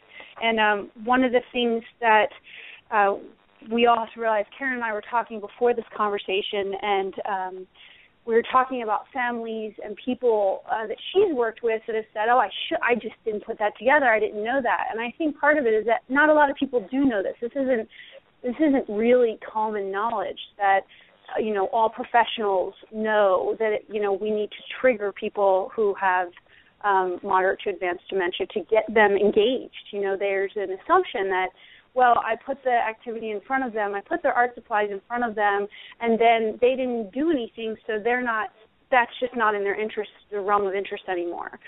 But it's just because most people don't know this, and that's why starting the conversation, having the kits and the tip cards, and as well, Karen and her partner Elia, they wrote a book. Their latest product is actually a guide and a DVD, and it's about, that you can help someone live fully with dementia. And it's a booklet that just gives you the basics of this engagement. How do you help someone engage in a family gathering or a group setting? How do you communicate with them in the most effective ways, just so that this does become more common, so that people aren't saying, I should have known that. And it's like, no, you just don't know because it hasn't really been out there in front of everyone yet. So that's part of, the research and everything that Karen and these other professionals have been doing, is to get that out there, that it's not that you should have known this already. And that's something I would hate for a family to think, because I didn't know this, and I worked for years with people who live with dementia, and I wasn't having these conversations until Karen connected me with all this research and made me realize that, like, oh, yeah, that's why what I did worked, or sometimes it didn't work. So it's really about, just having more resources. But anyway, this new book it's a short little guide, and it's really helpful because that's what she's addressing. It's just the basics for anyone that wants to read about it, not the extensive research, so you have to know all the details, but just how you can do it. So just wanted to throw that in there. Okay, no, that's great. Good information. Karen, did you want to add something to that? Well, yeah, just thank you. But no, one of the things that Kelly was saying about art, I was working with a daughter, a family member yesterday whose mother had been a watercolorist and oil art or oil painter. And the daughter was explaining how frustrated that she and her brother and sister were because they brought all this stuff into her mom's assisted living and her mom was ignoring it. And I just smiled because for some people they might, that might trigger and, they might be interested. But for others, they may have moved beyond the ability to manage things that way but still have artistic expression. And so there's a wonderful Mindware is a company, and they have this wonderful wooden patterns that you can make all kinds of different designs called pattern play. And sometimes you have to spark, the interest through a little bit different modality. So in that case, it wouldn't be painting herself, but maybe expressing, that artistic ability in another way. The opposite of that is sometimes families think, oh, they can't or won't, that's not going to be of interest or something they can do anymore, and can be very surprised. For example, one time in a nursing home, we got a resident because he had been turned down and turned away from a number of other places because he was what they called very difficult. He wasn't difficult. He was just very bored. And, we were talking with the family and getting some information about his background and what he used to like and what he did. And it turned out he was a trumpet player. And so I looked at the family and said, well, can you bring his trumpet in? And they looked at me and said, well, no, he doesn't play trumpet anymore. And I said, well, he may not play, but it might give him a sense of comfort just to see his trumpet. If he played that much, in life, it may feel, funny not having it around. And so they brought it in, and lo and behold, he picked that thing up, puckered his lips, and started blowing away. And the joy in their face to see, because they just kept thinking that, their dad they'd lost him, that, there weren't parts of him still there. And that's so not true. There are parts still there. It's just, how do we access? How do we bring them out? How do we help, spark that? And they walked away that day with tears in their eyes, and they said, thank you. We had no idea. And again, that was another turning point for our family, to start thinking and interacting a little bit differently.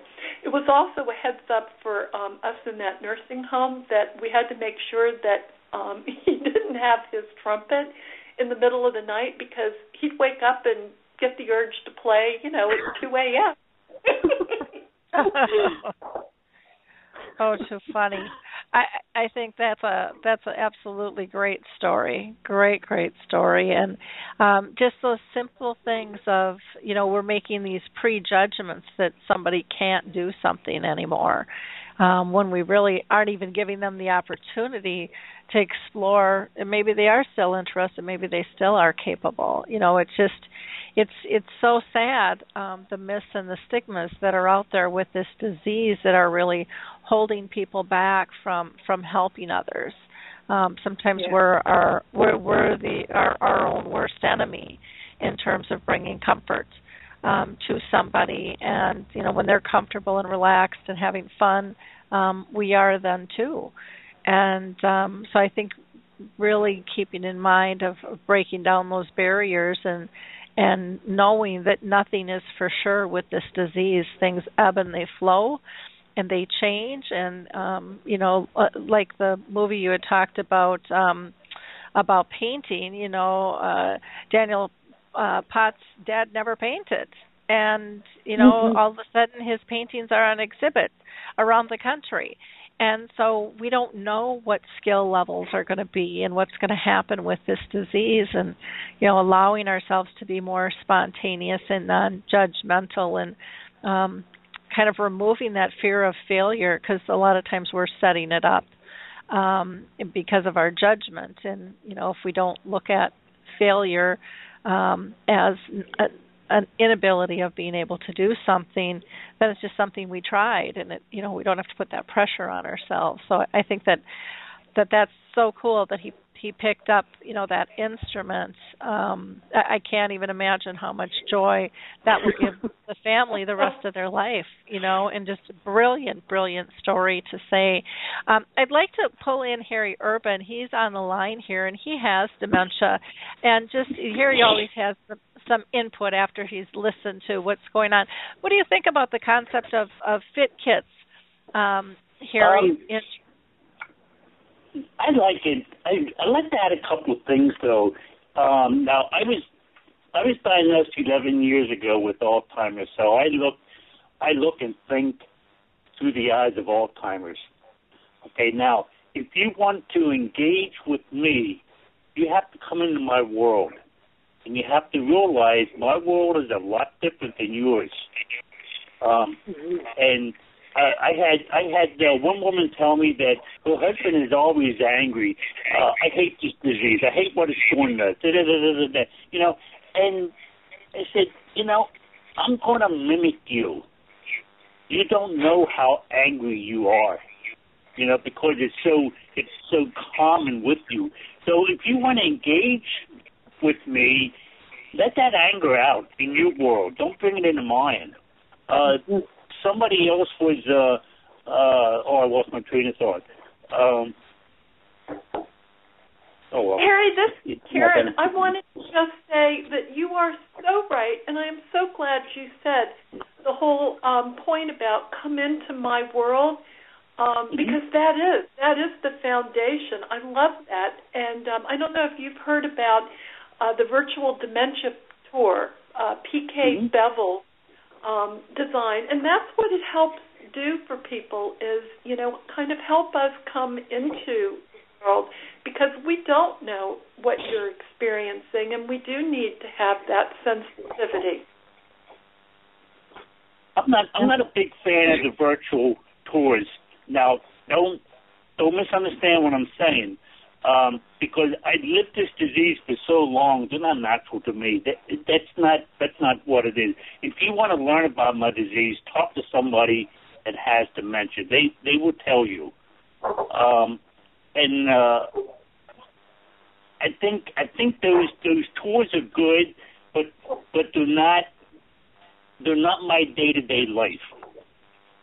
I had a woman tell me that her husband won't talk to me, and she said, he is so far into this disease that he just won't talk to me anymore. And I said to her, come into my world, understand my world. Number one, you're not going to engage with me if I don't understand you. I said, slow down your speech. Give me time to understand what you're saying. And then maybe after that I can engage with you. And she said, well, she never thought of that, but she tried it, and it worked.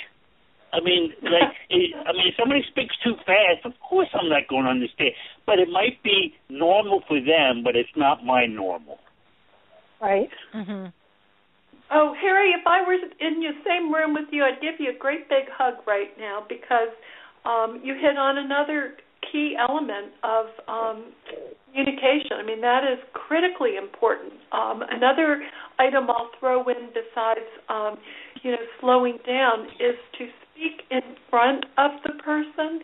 Often our backs are turned, but giving them, your full face and kind of seeing the body language, all of that stuff at a subconscious level even, helps with interpreting what is said. It also reminded me that people who, the individual isn't, talking back, he's not answering me.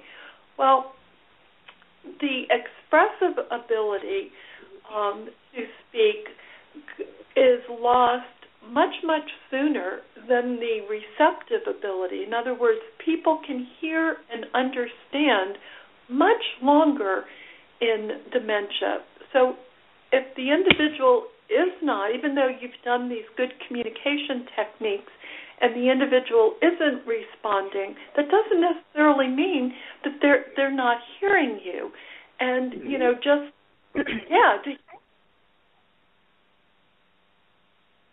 No, did we lose her again? No.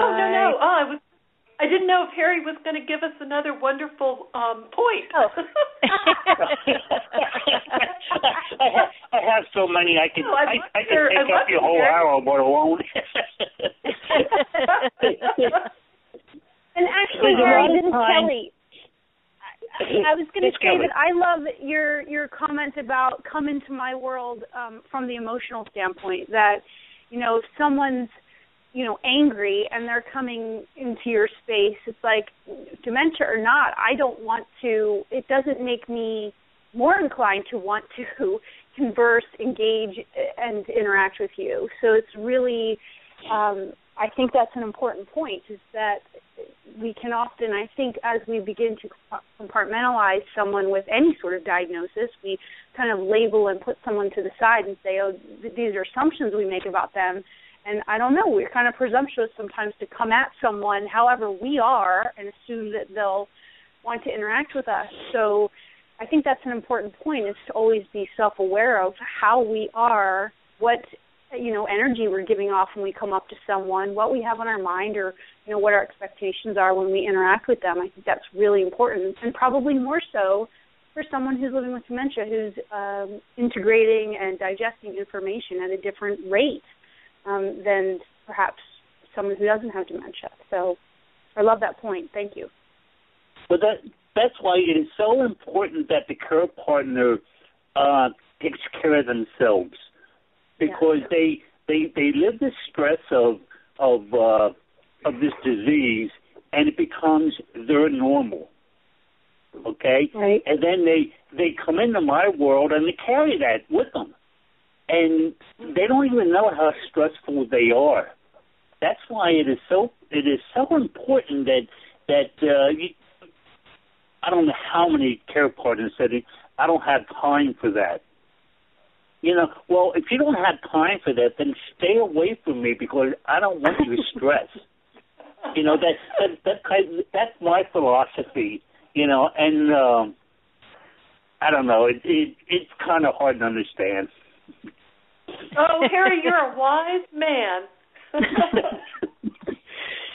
I think that's true, Harry, because in any, if you read any successful people write a book, they always say, it's really hard to take care of myself, and so therefore I have to write it on my schedule every day. It's part of my work schedule to, whatever, take a walk or do meditation or write my goals or whatever it is they're going to do for success. And I think somehow in the role of care partner, professional or family members, there's a perception that that's not accepted, to be able to set that time aside and say, no, this is part of my job. I must take care of myself in order to be balanced, happy, healthy, and, good at this and really helpful. And it's just a perception, I think, culturally we have to start shifting, that it is an important part of the role of anyone helping someone else, is to take care of themselves. And that was one of the things.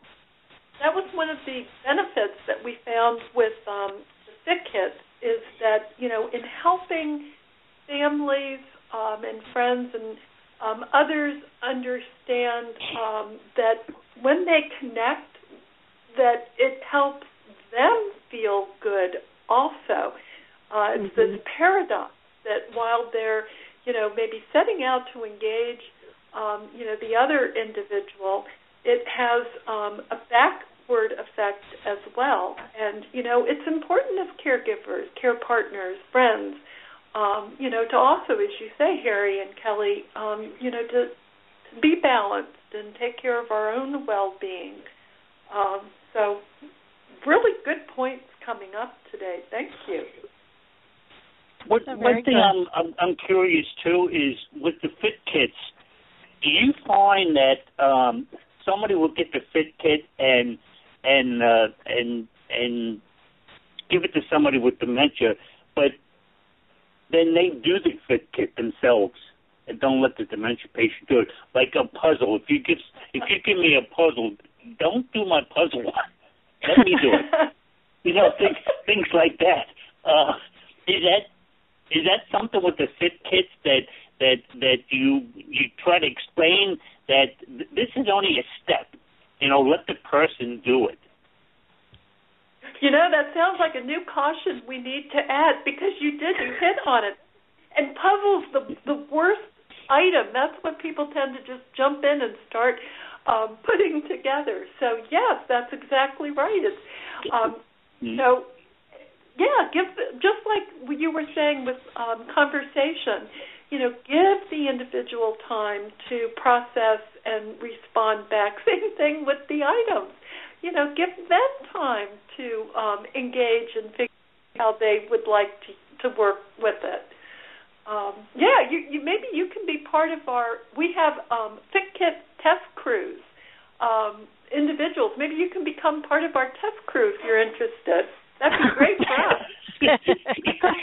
you may not like that. Harry, it's important to get all perspectives. Good, and that's how we would make good changes. To hear the really good feedback from the hard test crew. Then make sure you give it to me on a good day. And actually, Harry, that I've actually noticed the opposite of that is that people tend to. It's just like giving the mother the art supplies and hoping that she'll know how to still work with them. I think sometimes people get the fit kits and they think that because they've been researched and tested, that they can just put the fit kit in front of somebody and then they'll just know what to do. But to someone at, where you're at right now, you could still pick up the puzzle and begin the process. But as dementia advances into like the more moderate to advanced stages, that's when it requires the person sitting and engaging to begin the puzzle, but then not do the whole thing. It's like begin the puzzle so that person gets engaged, starts the process, and then being able to back off a little bit. And what I see more often than not is they put it in front of them and hope that it's going to happen, and they're just missing that key step of the requirement of it requires us to begin that engagement with them to trigger the neural response, to get that going for them. So there's that happy medium there, not too much, not too little. Yeah. I find out. Go ahead, Harry. Well, go ahead. Oh, okay. What I find out, like with the memory cafes I go to, is if you take a box of dominoes, let's say, and you lay them down, people's going to come up and they're going to start playing with the dominoes, but it opens up a conversation. Mm-hmm. I think what it does is playing with this stuff gives them something to do with their hands and lets their mind free, that the conversation starts up. And, like if I put down dominoes, 9 times out of 10, you're not going to do anything. You're going to build something. You're going to build a wall, a tower, or something like that. But what you're doing, though, is you're talking. And you start up a conversation. So dominoes are that's important. Things like that somebody can do, somebody can have, and it breaks the ice, like you said. Mm-hmm. Yeah. Yeah. Exactly. Well, we've only got about 5 minutes left, so I want to make sure, Karen and Kelly with FitKits have had enough time to cover everything that they wanted. So is there anything else that you wanted to mention, Karen? Well, Harry triggered another thought when he was just talking, and that was how you utilize items can change, sort of that no wrong way mentality. And I remember we were working at an adult day center and, helping the staff sort of expand their ideas of what are engaging. Everything shouldn't be in groups. Sometimes people would like to just do things either, with one other person or individually. And so we were helping them think that through. And this one gentleman, we had these Jenga blocks. I don't know if you're familiar, but they're the ones we were using were a natural colored wood, and every piece, rectangular piece, was exactly the same size. And this gentleman, instead of the Jenga game, which the staff kept wanting him to do, he had no interest in that. But he must have been an engineer. He took great time and interest in stacking the pieces precisely. And it really was a marvel, almost an engineering marvel that he could do that. And once the staff realized that, I was like, look at him. He is really interested, and he obviously has skill. It may not be doing what you thought he should be doing with them. So that's the other, I guess my last thing is, to just, however, I've seen puzzle pieces, jigsaw puzzle pieces, stacked. No interest whatsoever in doing the puzzle, but, some pretty amazing things people have built with them. Yeah. Yep. Very true. I think to remove those stigmas of right and wrong, and just to allow creativity. We've gotten to be a society where we've really muffled that and kind of stomped it out, and it's amazing what people can do if we just let them. If we just give them a safe, free space to be creative and see what happens, and allow us all to go, wow, that was cool, or that was interesting, or well, that didn't work the way I thought it was going to, but what a neat process, just to be. And we talk a lot about being in the moment, but as a society, we don't do that well. I think we've got a really long ways to go, and I think it's neat that you've got kits that can help people be in the moment and give them a variety of choices, and again, with the ability to not even have to stay within those choices. These are just some ideas of how you might use these things. But maybe you'll come up with some others, and that's okay too. Let us know what they are, and we'll add them. We'll add those ideas and share those with others too, because it's not about the process so much, from what I'm hearing. It's about the engagement, and so we have to put the priorities in the right spot. So if people want to find out more about FitKits, they can go to www.fitkits.org. That's FITKITS.org. Or you can email Kelly at fitkits.org, or Karen at fitinteractive.org. And they would be more than glad to get you information. If you go to the website, you will be able to actually visually see the products, the 10 different products that they have. And they've got some video there in terms of how they're used as examples. So wonderful work, ladies. Keep it up. I'm so glad to have you with us on the show today, and I really appreciate your time. Karen, do you want to give a plug for your organization that you're rolling out to? I'll just let you say it. We've got a minute to go here.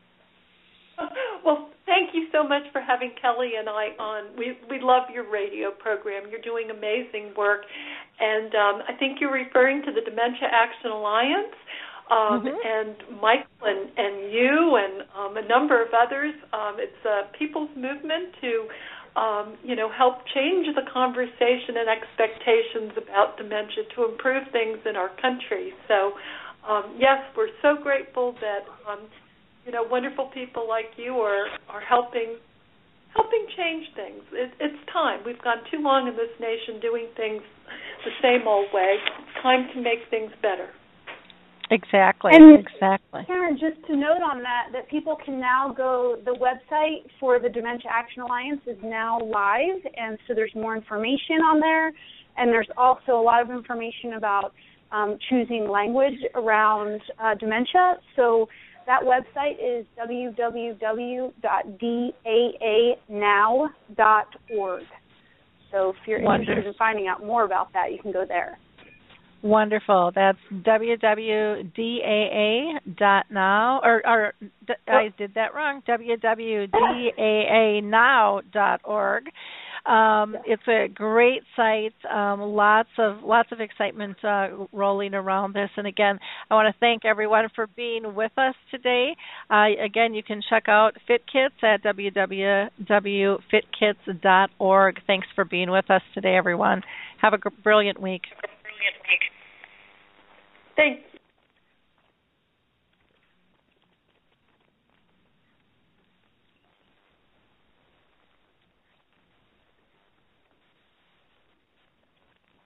It's time to rethink, renew, and reimagine retirement. Hey everybody, Jared Sebesta here, host of Retire Repurposed. Now this podcast is about the non-financial parts of retirement, which many times can be even more challenging than the financial. We believe retirement is not the end, rather the beginning of what could be the most impactful, purposeful, and fulfilling season of a person's life. So don't retire, become repurposed. To listen now, search Retire Repurposed on your favorite podcast platform, Senior Resource, or Life Audio.